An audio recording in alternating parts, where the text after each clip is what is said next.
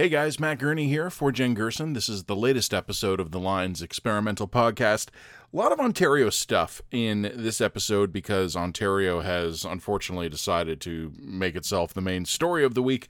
A lot of other stuff, though, we talk about as well. An update on the Public Order Emergency Commission. Chrystia Freeland leaves Jen Gerson unimpressed this week. We talk about another one of those damned listicles floating around showing that Canada has a great brand.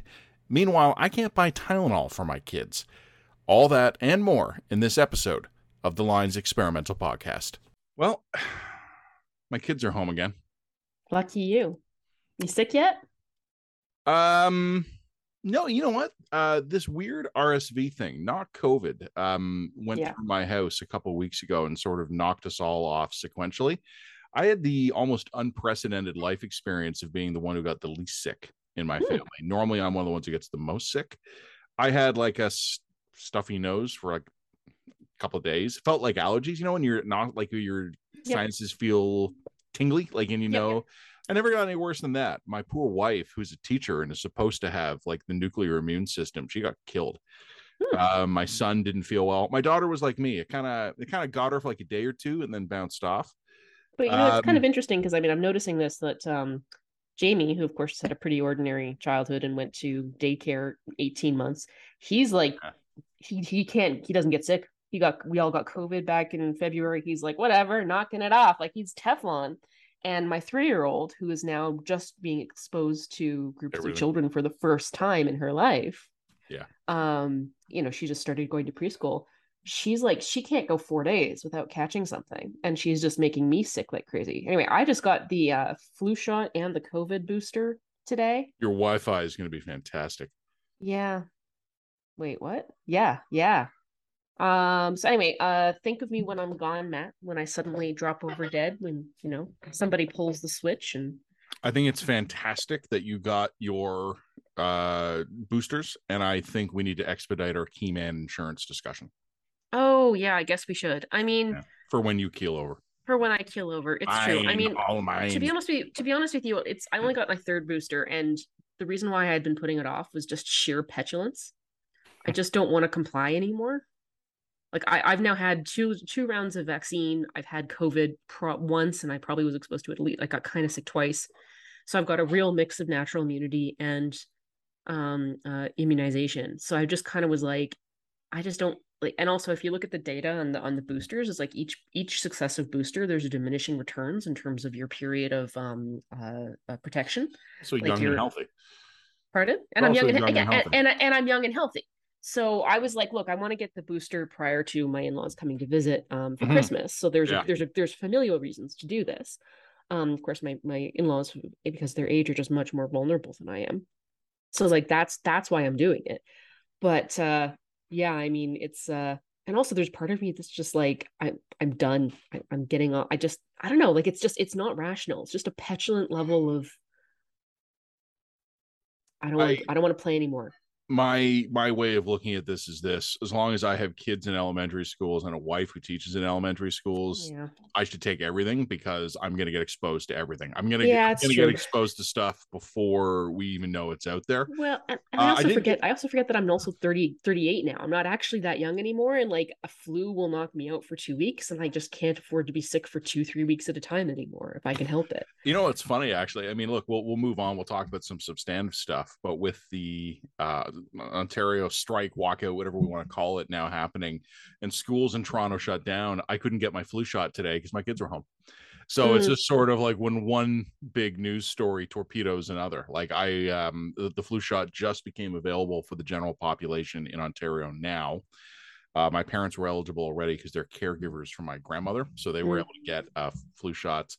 But for the general population, it's like, this is my week, and I couldn't get it because I'm at home with the kids because the schools are closed. So let's talk about what's going on in Ontario. For once, your provincial politics are the most dramatic for 1 week, eh? So are your kids were home today? Are they going to go back to school next week? No. Wow. How do you feel about that?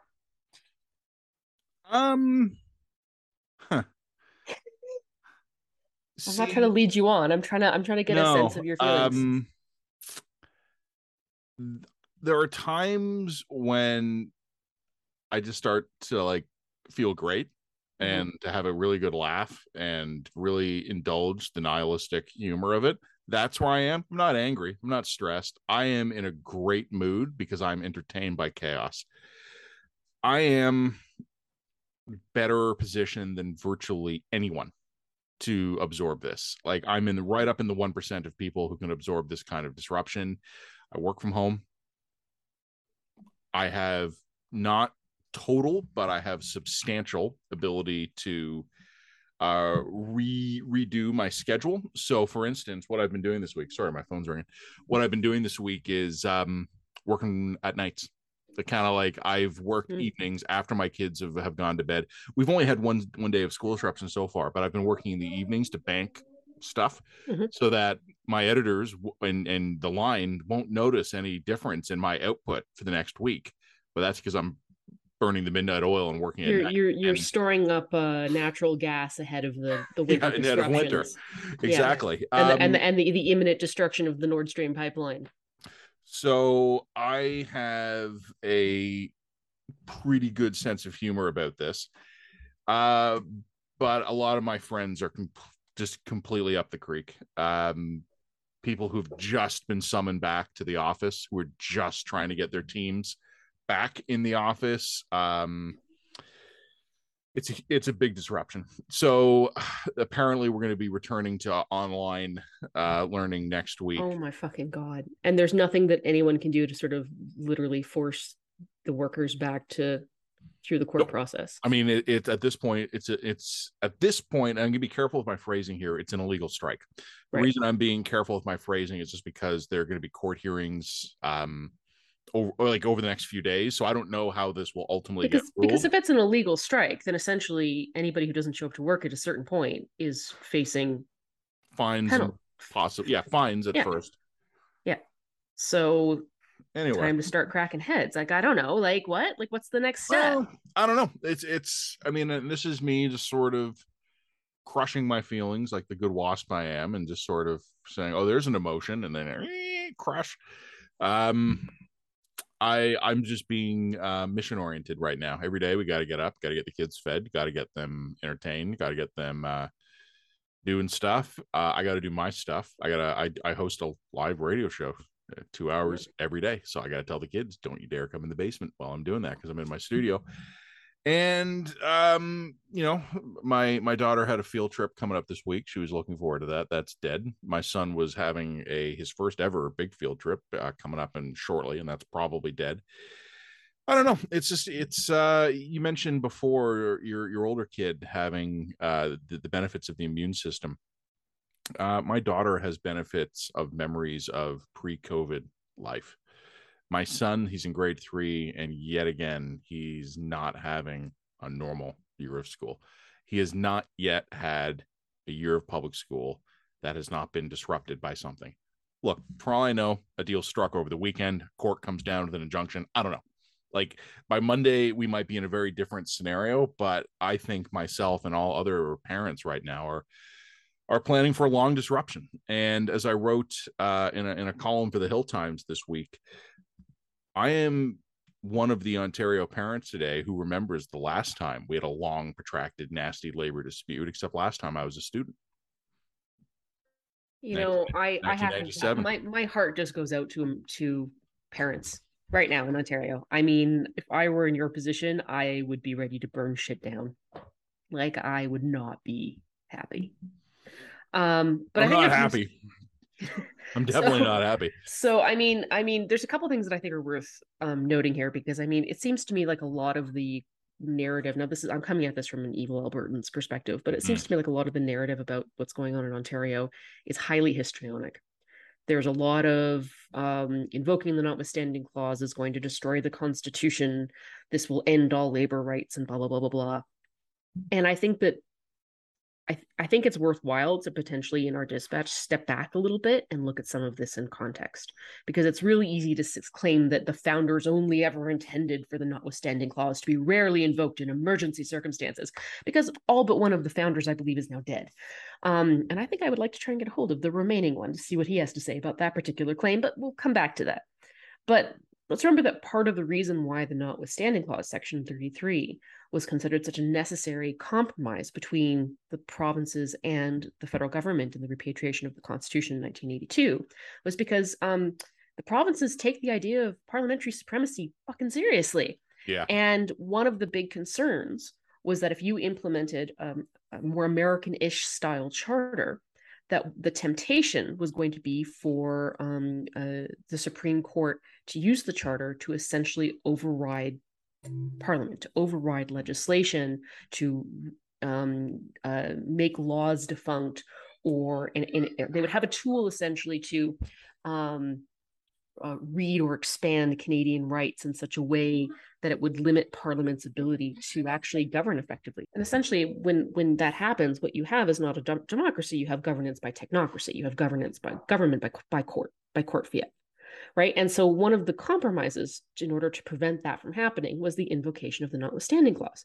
And what's happened since 1982? Well, the predictions of that governing by the bench, legislating from the bench, have largely come to pass. We've seen, especially in recent years, the Supreme Court has gone further and further and further down this way, expanding the list of what's considered a Canadian quote unquote right, an unalterable, untouchable right.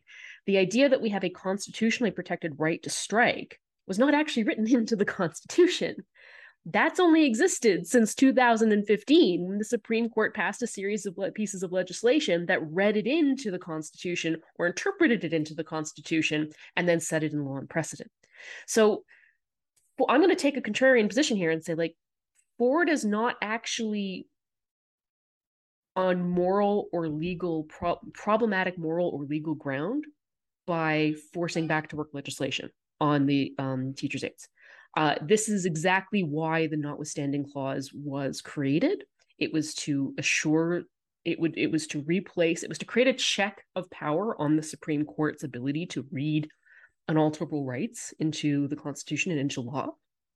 And he's using that power to create back to work legislation, which, by the way, I mean, was bloody common prior to 2015. We have something called essential workers. We do say that there are people who actually do not have the right to strike because, bluntly, their collective operations and work is just crucial to the functioning of society. Like, all the doctors can't just decide to strike and like let people die. Like, you just can't. You can't do that. So essentially, I mean, I have a lot of empathy for the educational assistant workers here. They're obviously, my understanding is relatively low paid. And do they probably deserve more money? Yeah, they probably do. But they came to the table asking for an 11% wage hike for their lowest paid workers. And the problem with that is that if you set the bar at 11% for your lowest paid workers and you say, look, we are going to be granting your public sector workers increases based on the cost of living in a highly inflationary environment, what the fuck do you think is going to happen when the teachers come to the table? Got a couple points to run down. First of all, I'll complete your thought on that. You're right. Ontario does have to sign a series of labor deals during the pandemic. A series of sort of kick the can down the road contracts were signed because, well, we were in the middle of an emergency and everybody agreed, let's just lock up a quick deal, worry about the rest later. All those contracts are coming due right now. Whatever your opinion on the substance of the dispute is, I think purely from a perspective of bargaining, everybody knows, that the first deal sets the template for all the ones that come. So that, and I'm not telling you I don't know how to feel about this. I just think people who are not in Ontario or are in Ontario and they're not paying a lot of attention, you should just understand that little bit of the strategy here. This is the first deal, and there's going to be a series of other negotiations in the next little while. Another point I would make, and I want to tell you just a fun little anecdote. When I was growing up, one of my best friends, whoever had lived in the house before him had like a panic room or something in it, and we used to play at the house. And I have this very vivid memory of one day of being there with a couple of the other guys, and there's this big red button on the wall, and one of my friends just sort of casually goes, oh, okay, walks up to it and just pushes it. Sirens. Like, it's just so loud in the house. The mom comes running downstairs, hits the code, turns it off, and then she's like, who pushed the button? And my friend is like, well, I pushed the button. She's like, why? He's like, I don't know. I see a red button. I push it. That's, to me, has always been like the notwithstanding clause. Like, don't put something in a place where people can reach it if you don't want them to reach it. And I know it's not exactly a workable analysis here, but I was or a comparison, but I was just thinking today, imagine like one of your dashboard control was like wheels fly off, and then people are driving down the road and they push it and the wheels fly off. And people look at it, they're like, well, that's not what that was for. No one intended for you to just have the wheels fly off when we put the wheels fly off button on your dashboard 40 years ago. If you put something there, someone is eventually going to use it. And I just don't put a wheels fly off button on your dashboard. Don't put a big loud siren in the basement the kids play in with a big red button that sets it off here. I was talking with some guys earlier in the week, and they're like, oh, Doug Ford, this is a Doug Ford problem. No, the problem is that it exists. And you're going to get a Doug Ford eventually. Well, but it's not even Doug Ford, because if we go and we trace the origins of the use of this notwithstanding button to the idea of judicial overreach, that's gotten worse and worse and worse. So the increasing invocation of the notwithstanding clause. Now, I will put a caveat here. I do think that the Ford government has overused this particular tool. Well, we'll talk about that in a minute. And so this is partially a Doug Ford problem, but it is also in response to a progressive and worsening problem of judicial overreach. That it is a reactionary response to something that has been happening in the courts for many years now, and that precedes Doug Ford. So I don't want to be like the Doug Ford apologist here, because I do think that I do think there are things he could have done differently in this case, and I do think that he's invoked this particular clause too often in the past.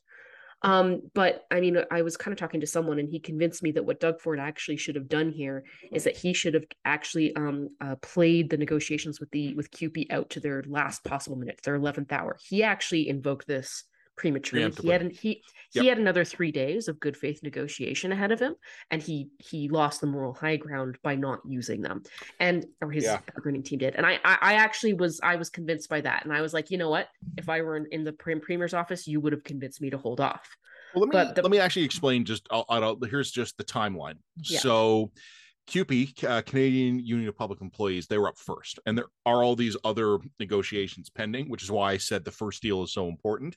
Yeah. CUPE took an aggressive tack throughout. I don't know why. They have been very aggressive on this. I know exactly why, because they thought that they could get what they wanted, because they knew that parents. No, I don't think they did.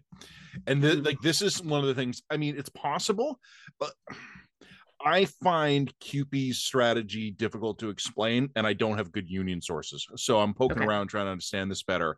But they took a very aggressive stance, and there was no way Ford was going to respond well to it. But here's just the timeline.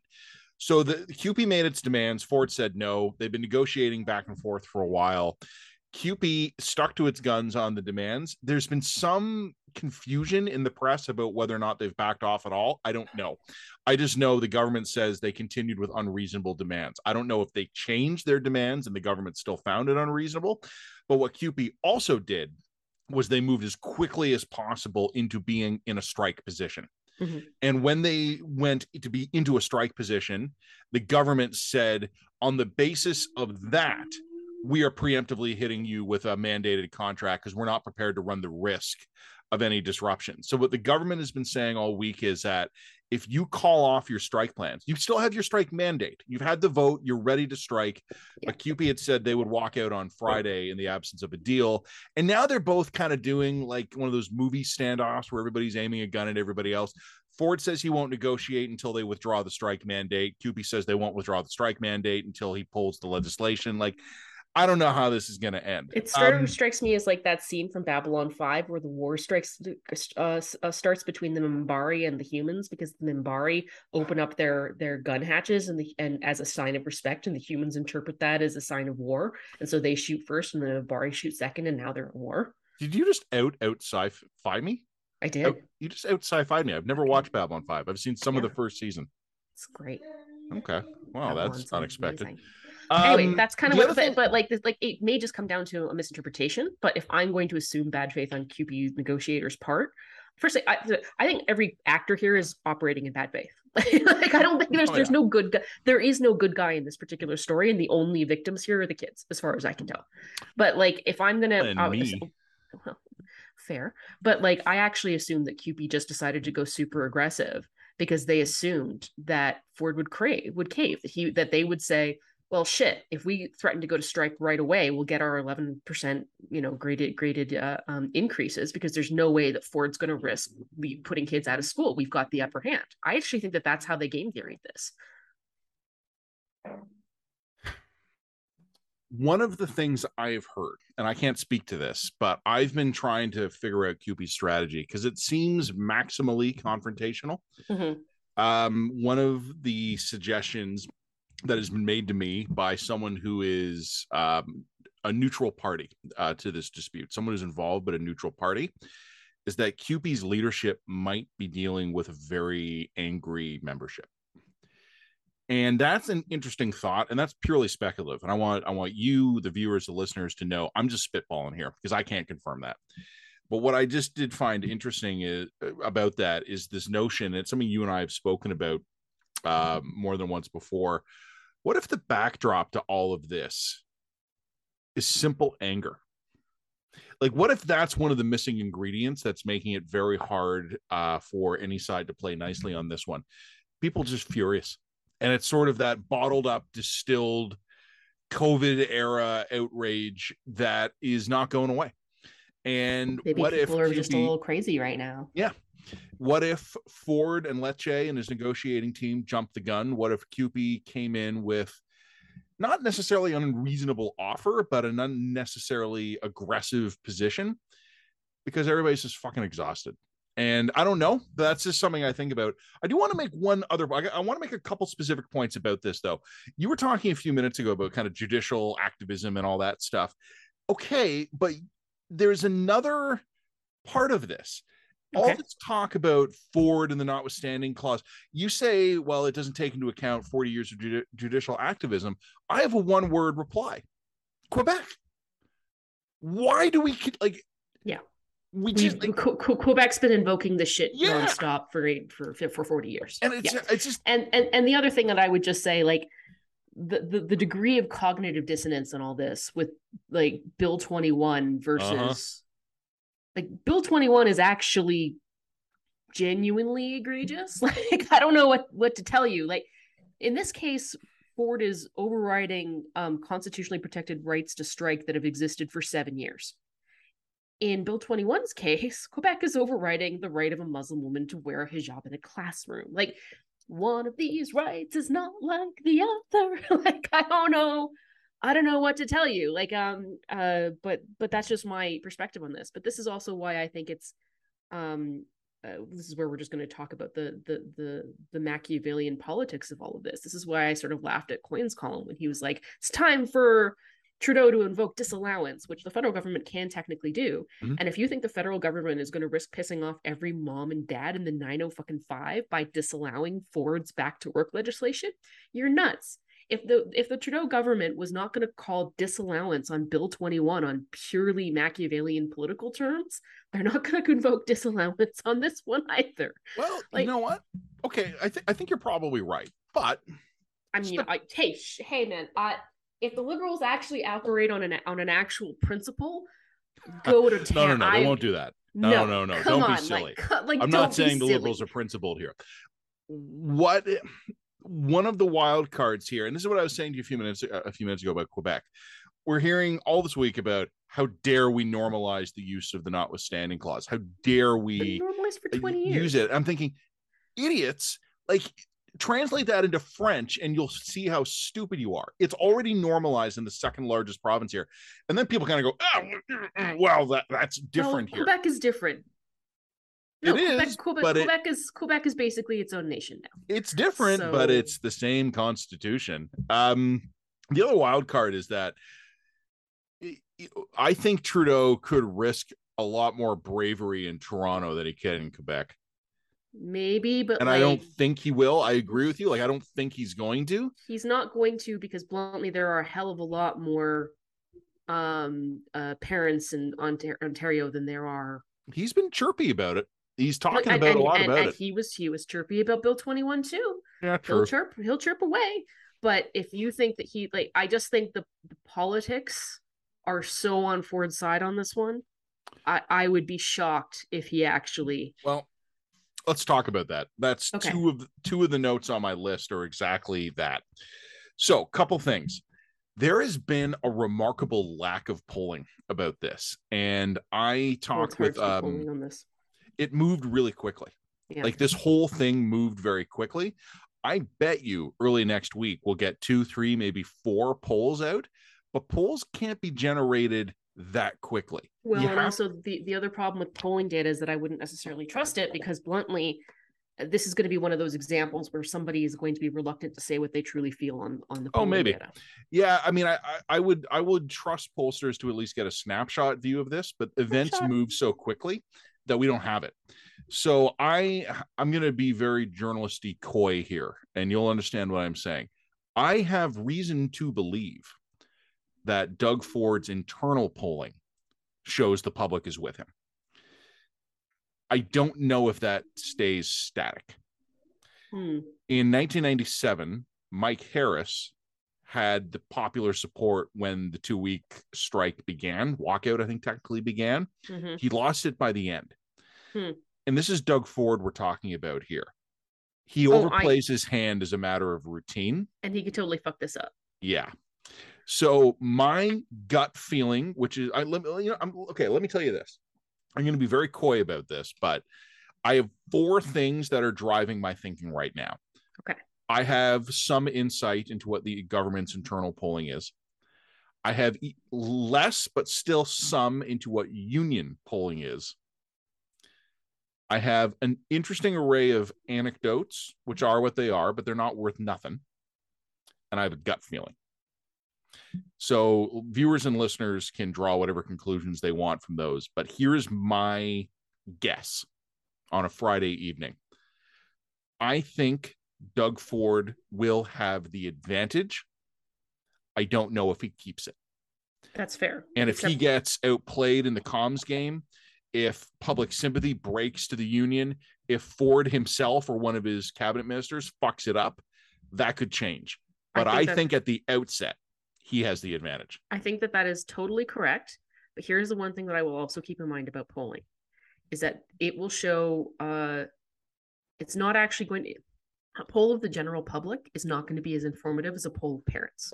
Oh, yeah. Because a poll of the general public on this issue will probably skew a little bit in favor of the unions, because those people aren't going to be directly affected by the consequences of a strike. You'll get that poll 3 or 4 days after we get the first polls next week. Right. The parents are going to be a passionately committed subsection of the population.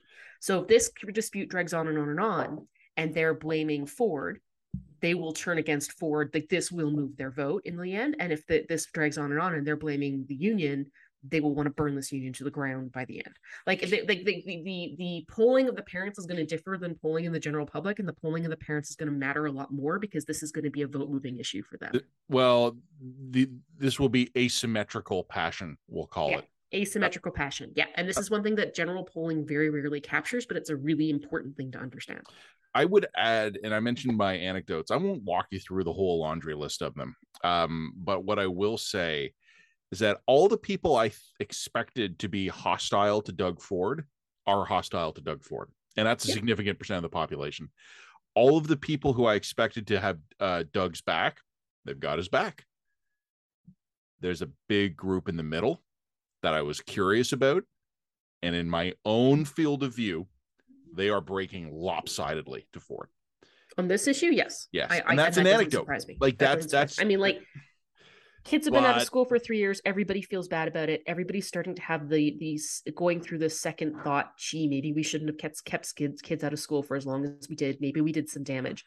And now you're going to strike and keep kids out in order to get a pay raise that I'm not going to get in the public sector, in the private sector. Fuck you. That's how it's going to play out. In the background, I think that's right. But I think also in the background is the fact, I was speaking on my radio show about this today. I don't know if you paid, I know you want to talk about Chrystia Freeland in a few minutes. I know that was one of your items, but on Thursday, the federal government had its fall economic update. The red flags about an economic problem are popping up everywhere. And yeah, and it reminds me of, remember how a year ago you and I were like, we should probably talk about inflation, and all the big brains are like, nothing to worry about. It's temporary. It's only caused by these random little supply chain glitches. What are you worried about, you crazy kids? So 6 months ago, we were saying, there won't be a recession. And then we were saying 3 months ago, okay, there'll be a recession, but it'll be a soft landing. Don't worry. Now we're saying, well, it might not be a soft landing, but it'll be brief. Like, this is all very familiar.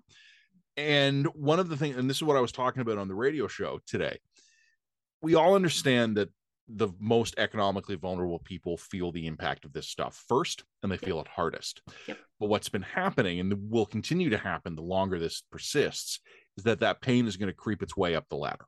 Yep. And I think that's happening. Yep. And I wrote about this a lot during the pandemic. There was a great story. It was the Globe and Mail. And I always feel like I'm being a dick to the reporters, and I'm not. I think they did a fantastic story. But I laughed and laughed and laughed when I read about it, because it was the story, and it was basically how all of the elite Toronto liberal left progressives who would very publicly have, like, you know, on the Twitter bio, it would be like, support public education, and they'd have signs like, I stand with educational workers. They put their kids into private school in droves during the pandemic, or pursued other alternative education things. And there was just this fantastic interview in the Globe and Mail, and this was back, I think, in about 2020, with a dad who was kind of going, yeah, I always thought I was really progressive until it was my kid. And for him, that was like this profoundly guilty revelation. For me, it was a statement of the blindingly fucking obvious. Yep. And one of the things I've been talking about a lot, just in this torture device, that's being blacked out by the CGI, but my phone, private messages, private chat groups with people, I'm seeing a version of that all over again. I've always thought I'm really a progressive lefty, and I would always, you know, go to the rally for better working conditions, but if they put my kids out of school, I'm going to lose my mind. Yep. And welcome. And what I've just been saying to people is, what's the word? A liberal is just someone who, or is a conservative who hasn't been mugged yet? Mugged by reality. Yeah, no, like, yeah. Welcome.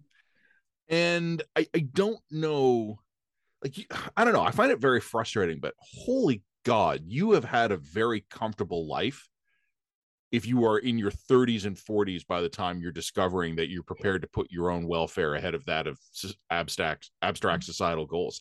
And we've talked a little bit, we've just brushed on this. I actually think CUPE's demands are not wildly unreasonable. Oh, they're not. And this is where I'm very sympathetic to the actual workers. I think there's a perfectly valid argument that they are underpaid. They negotiated badly, but the demand is not necessarily wrong. No, they're not wrong. And like, I don't necessarily think that 11% is reasonable, but like, in another environment, at another moment in history, like, if the kids had not just been out of school for 3 years, and if their settlement was not going to set a floor for pretty much all future public sector workers, give them a raise. Yeah. Like, you know what I mean? Like, that's what's tragic about all of this. It's like, you know, it's actually just bad timing and bad game strategy on their union's part, and I think that's just what it is. I think you're exactly right. I think in a different context, this is a very different conversation, but in this particular context, the union has overplayed its hand at a particularly bad time, both because the government feels like it can't back down right now, and also because it feels, and I think it's right about this, that it will have not overwhelming public support, it will have sufficient public support to play nasty. Yes. So there's one other last little note that I would say before, and I think it's a good point to make before we transition to the next topic, and that is, expect labor problems to continue and metastasize. Yes. Because as we've seen, the cupboards they be bare. We don't actually have the fiscal room or fiscal capacity to just, you know, borrow more money to make these labor problems go away, because guess what's happening to our labor costs? They're going up. They're going up as the interest rate rises. Of course, that doesn't affect just mortgagers. It also affects the rate at which governments can essentially print their own money, borrow money. Yep. And the actual borrowing costs are potentially doubling and tripling, which is just adding to the overall fiscal burden and rapidly depleting the fiscal room that we have to deal with crises and problems, which are not going to go away. Well, I mean, you want to talk about Freeland anyway, and this is actually a good way to segue to it. But a point I will make, and here's the bridge. All right, here we're bridging one topic to the next. You are you're a couple years younger than me, but we're both of a certain age. One of the things we grew up with as a ironclad truism of our adult years, not our childhood, because we lived through some of this as kids, was some variation of Canada has a rock solid fiscal position, best debt to GDP ratio in the G7. You know, the hard work of the 1990s is what allows us to, you know, like Justin Trudeau 2015, it was totally cool, controversial in its own way, but no one was really worried about his idea of borrowing $30 billion and spending it on urgent priorities. Now, of course, being Justin Trudeau, he ended up spending $100 billion on bullshit, but like the idea of borrowing the $30 billion, even conservatives had to kind of acknowledge, yeah, we're in a position where we can do that. Yeah. And also remember the metric, the goalpost got shifted. All of a sudden it stopped being about what we were borrowing and instead became, but our debt to GDP ratio declining. Is fine. And then it wasn't. And so the era where any government could just basically go, yeah, you know what, why don't we just spend $30 billion? That's over. Yeah. And so you and I became adults, had our early career, bought houses, got married, blah, blah, blah. In sort of that maybe 20-year window, we'll call it. I'd have to actually look at some charts here, but call it maybe 15 to 20-year window. The golden era, the golden time, the twilight of our excess. Well, when I mean, here I am kind of going back to the 2008 financial crisis here, when the Canadian government had fiscal bazookas. Mm-hmm. We fired all that ammunition off during COVID. You could see that in Freeland's economic statement this week. The inflation, one of the things inflation does is it actually will swell government revenues because the amount of bucks flying around will increase. So our deficits have actually improved considerably. Like Ontario, I'm not sure about Alberta. I know you guys have the energy thing going on as well. Ontario is basically back in the black here. Like, we're swimming in it. We're swimming in $16 billion surplus. The problem right now is those dollars don't go as far, but I mean, in terms of raw dollar terms, we have more of them. But Freeland's fiscal update this week was cautious, so she's spending part of the windfall, but only part of it. So the era of just throwing, as we were talking about before, of just throwing big bucks at problems is over. We don't have the capacity. On my list of topics here, you had said you wanted to say something about Freeland, so we're talking about this now. Freeland was on the Current today with Matt Galloway, and it was just a classic example of a puffball interview not handled very well. Like, I don't understand how this woman can be in politics for as long as she could be and be that terrible at politics. Like, and I would say this as someone who has actually respect for her. I think that, you know, she's got her head screwed on straight. She seems to be the only body in the government who's clear-eyed about where we're at geopolitically and economically. And she goes onto fucking Matt Galloway's show, and Galloway lobs her what I think is the equivalent of, like, maybe not a T-ball, you know what I mean? But it's still like one of those big bouncy balls that's like underhanded across the plate from halfway forward. And it's just something to the effect of, well, you know, you guys have a lot of changes coming between the carbon tax and, for example, increases to EI premiums. Is it smart to go through with that, given how much pain everybody is in? And Freeland, like, pivots to some rant about how the alt-right wants to strip Canadian pension programs down to their bone, and we're going to, you know, be sure that you know that your pension is there for you, and blah, blah, blah, blah, blah, blah, blah. And I'm sitting here going, like, Matt fucking Galloway is not the alt-right. And he's not asking you why we're not stripping CPP to the bone, for fuck's sakes. He's asking you whether or not you should be suspending some of these programs until, you know, we know what's going to happen economically for a year or two. And the answer that she should be giving, and this is the honest answer, that we can't afford to. That's the honest answer. But she's not giving an honest answer. Instead, she's like, she's engaging in this weird partisan, like, infuriating straw man rebuttal. And then I'm like, okay, whatever. And then she starts talking about the carbon tax. And she's like, well, firstly, the carbon tax is revenue neutral. I'm like, okay, fair enough. That's a fair point. But then she's like, and you know, and I live in downtown Toronto, and I don't own a car. You know, we bicycle, and we take the subway everywhere. And she goes on about this, completely oblivious, utterly utterly brain dead oblivious to the fact that that lifestyle that she lives, firstly, is a lifestyle of extraordinary privilege. If you are living in a city where you don't have to own a car, you're living in a city where, bluntly, your cost of living and your housing costs are like massively beyond the Canadian average. Not very many people can afford to live in a high density downtown Toronto neighborhood, Christia. So while she thinks she's conveying her own frugality and humility, what she's actually conveying to the majority of her audience is that she is an elitist who's so wildly out of touch with the reality that most Canadians are living that she thinks that bragging about how she lives in downtown Toronto without a fucking car is something about the car. Like, I'm Chrystia Freeland's solution to the cost of living crisis is move to downtown Toronto. Problem solved. Why don't you all just consider taking transit more often?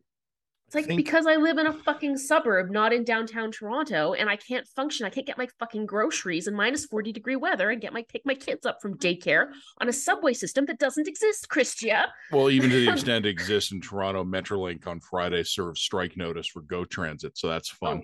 Good. Fantastic. So everything's going well for everybody. And also, I would point out, isn't it true that the majority of Torontonians own a car?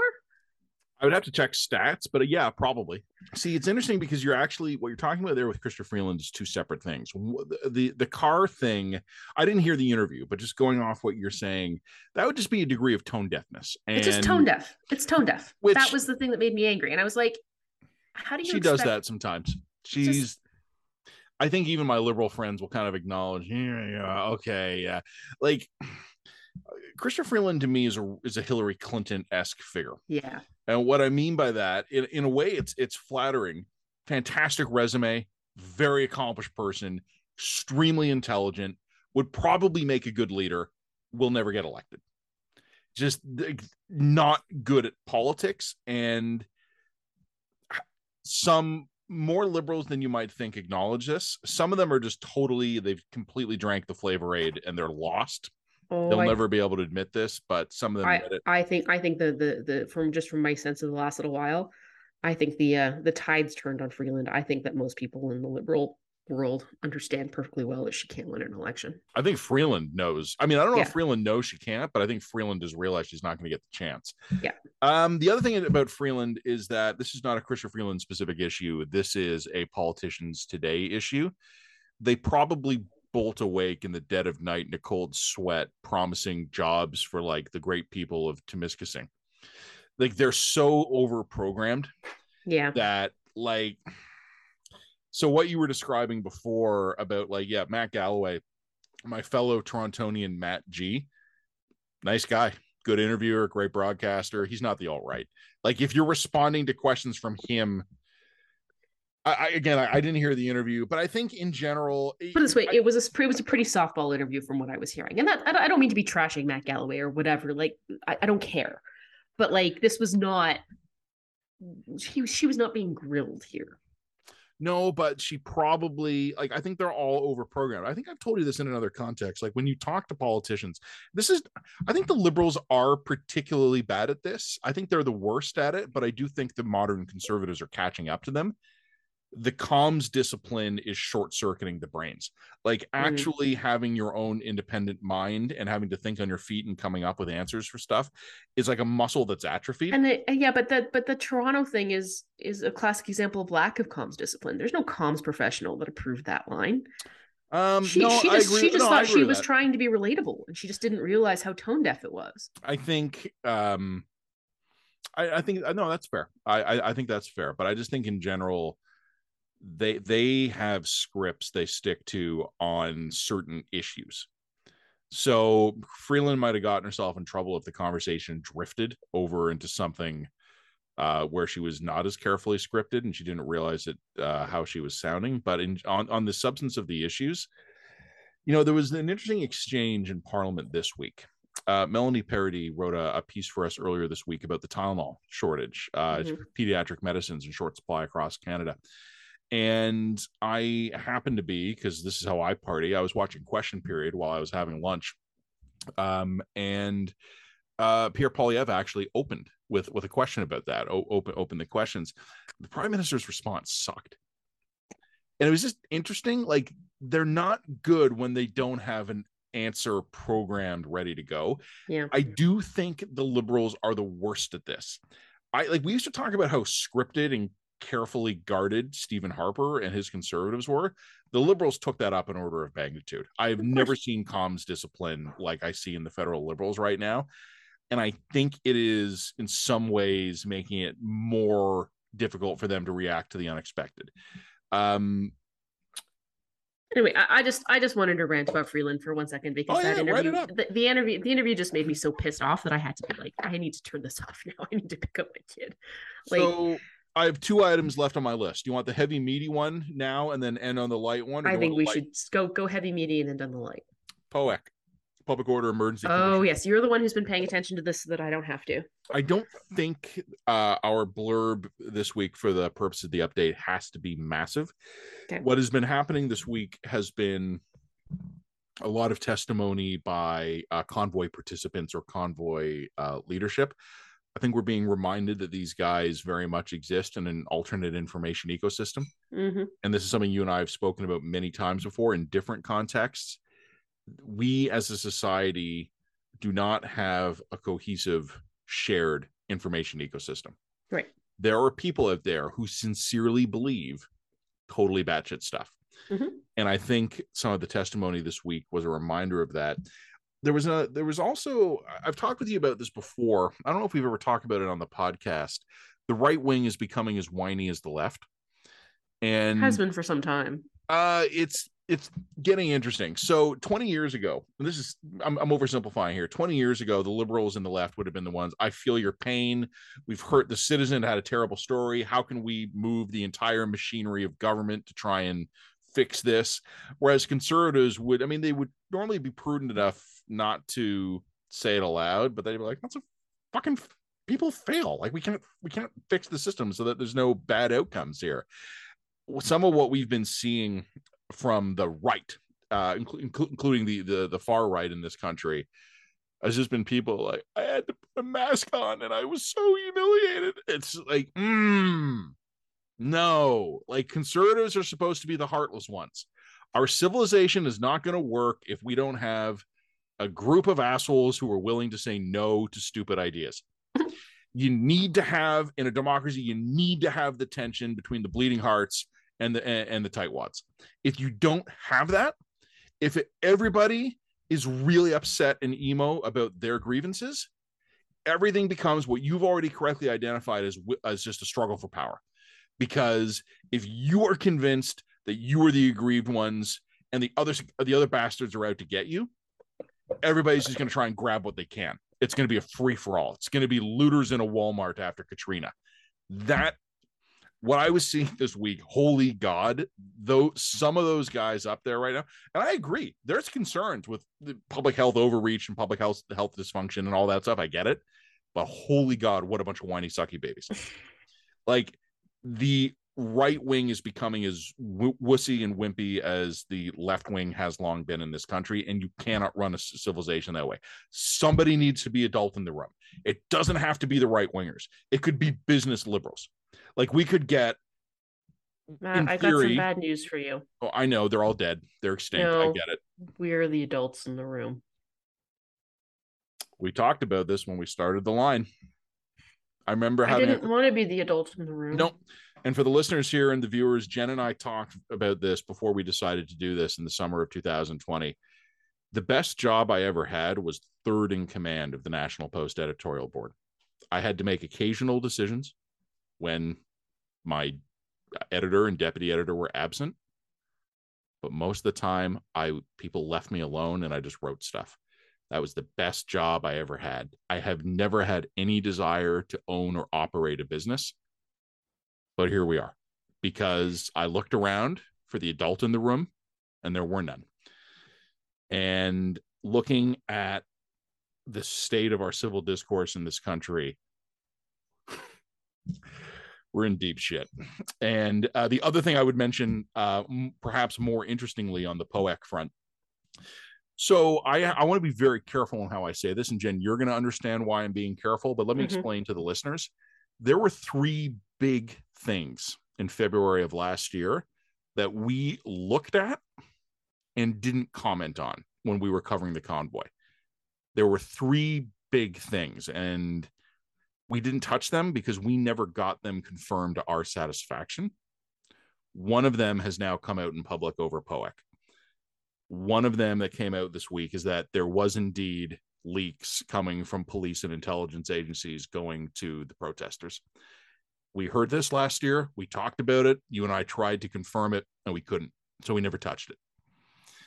There are 2 other things I'm waiting to see if they come out, things that I was confident about but never reported on because I couldn't confirm it. I'm not going to mention what they are. I'm going to let the proceedings unfold for now. But this week was interesting when one of the lawyers representing the convoyers on the stand under oath testified, oh yeah, we were getting operational intelligence leaked to us in real time. I wrote for TVO this week that people shouldn't actually be surprised by that, because if you look at the stats in February, and there's actually 2 numbers you can look at here, something like as high as 46% of the population had some sympathy for the convoy. It was not this tiny fringe. The fringe got in their trucks and drove to Ottawa, but there was fairly broad public support in at least some extent for the convoy, and I think we've forgotten that. This was not 2% of assholes descending on the Capitol. The other issue, of course, is in Ontario, even with a very, very high rate of vaccination, the number of unvaxxed adults in this province is more than 1 million. There are more unvaxxed Ontarians than there are Edmontonians. There are more unvaxxed Ontarians than there are Ottawans. There's a big, big group of people in this country who just noped the fuck out.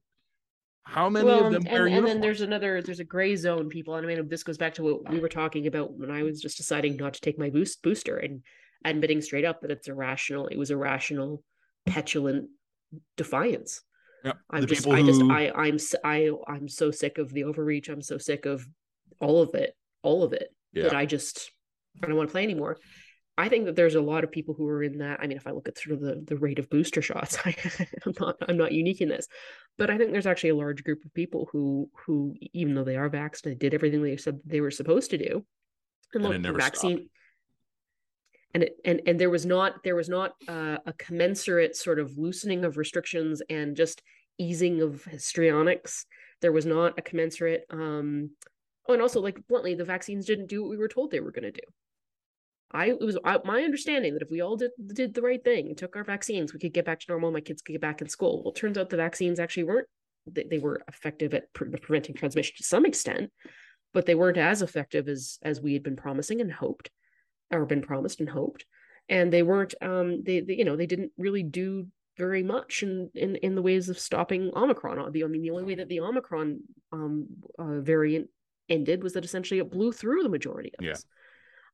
So which, by the way, you and I said it would at the very outset. We were very quick to react, and people were lost it. They were just like, "Well, that's blah blah blah," and I'm just like, I don't know what to tell you. This is just the facts of the matter. You don't contain something that contagious. You can't contain something this contagious. So like but I mean, I think that there's been a real sense from most majority public, I think, is ready to just move on with their lives and get over this. But there's a sense of sort of unresolved tension here. And for a small plurality of the population, not a plurality, but for a small minority of the population, but not a fringe minority, there's a real sense of betrayal. The government lied to us. They did fuck us over. They massively fucked up at massive points during this pandemic. And bluntly, that's not wrong.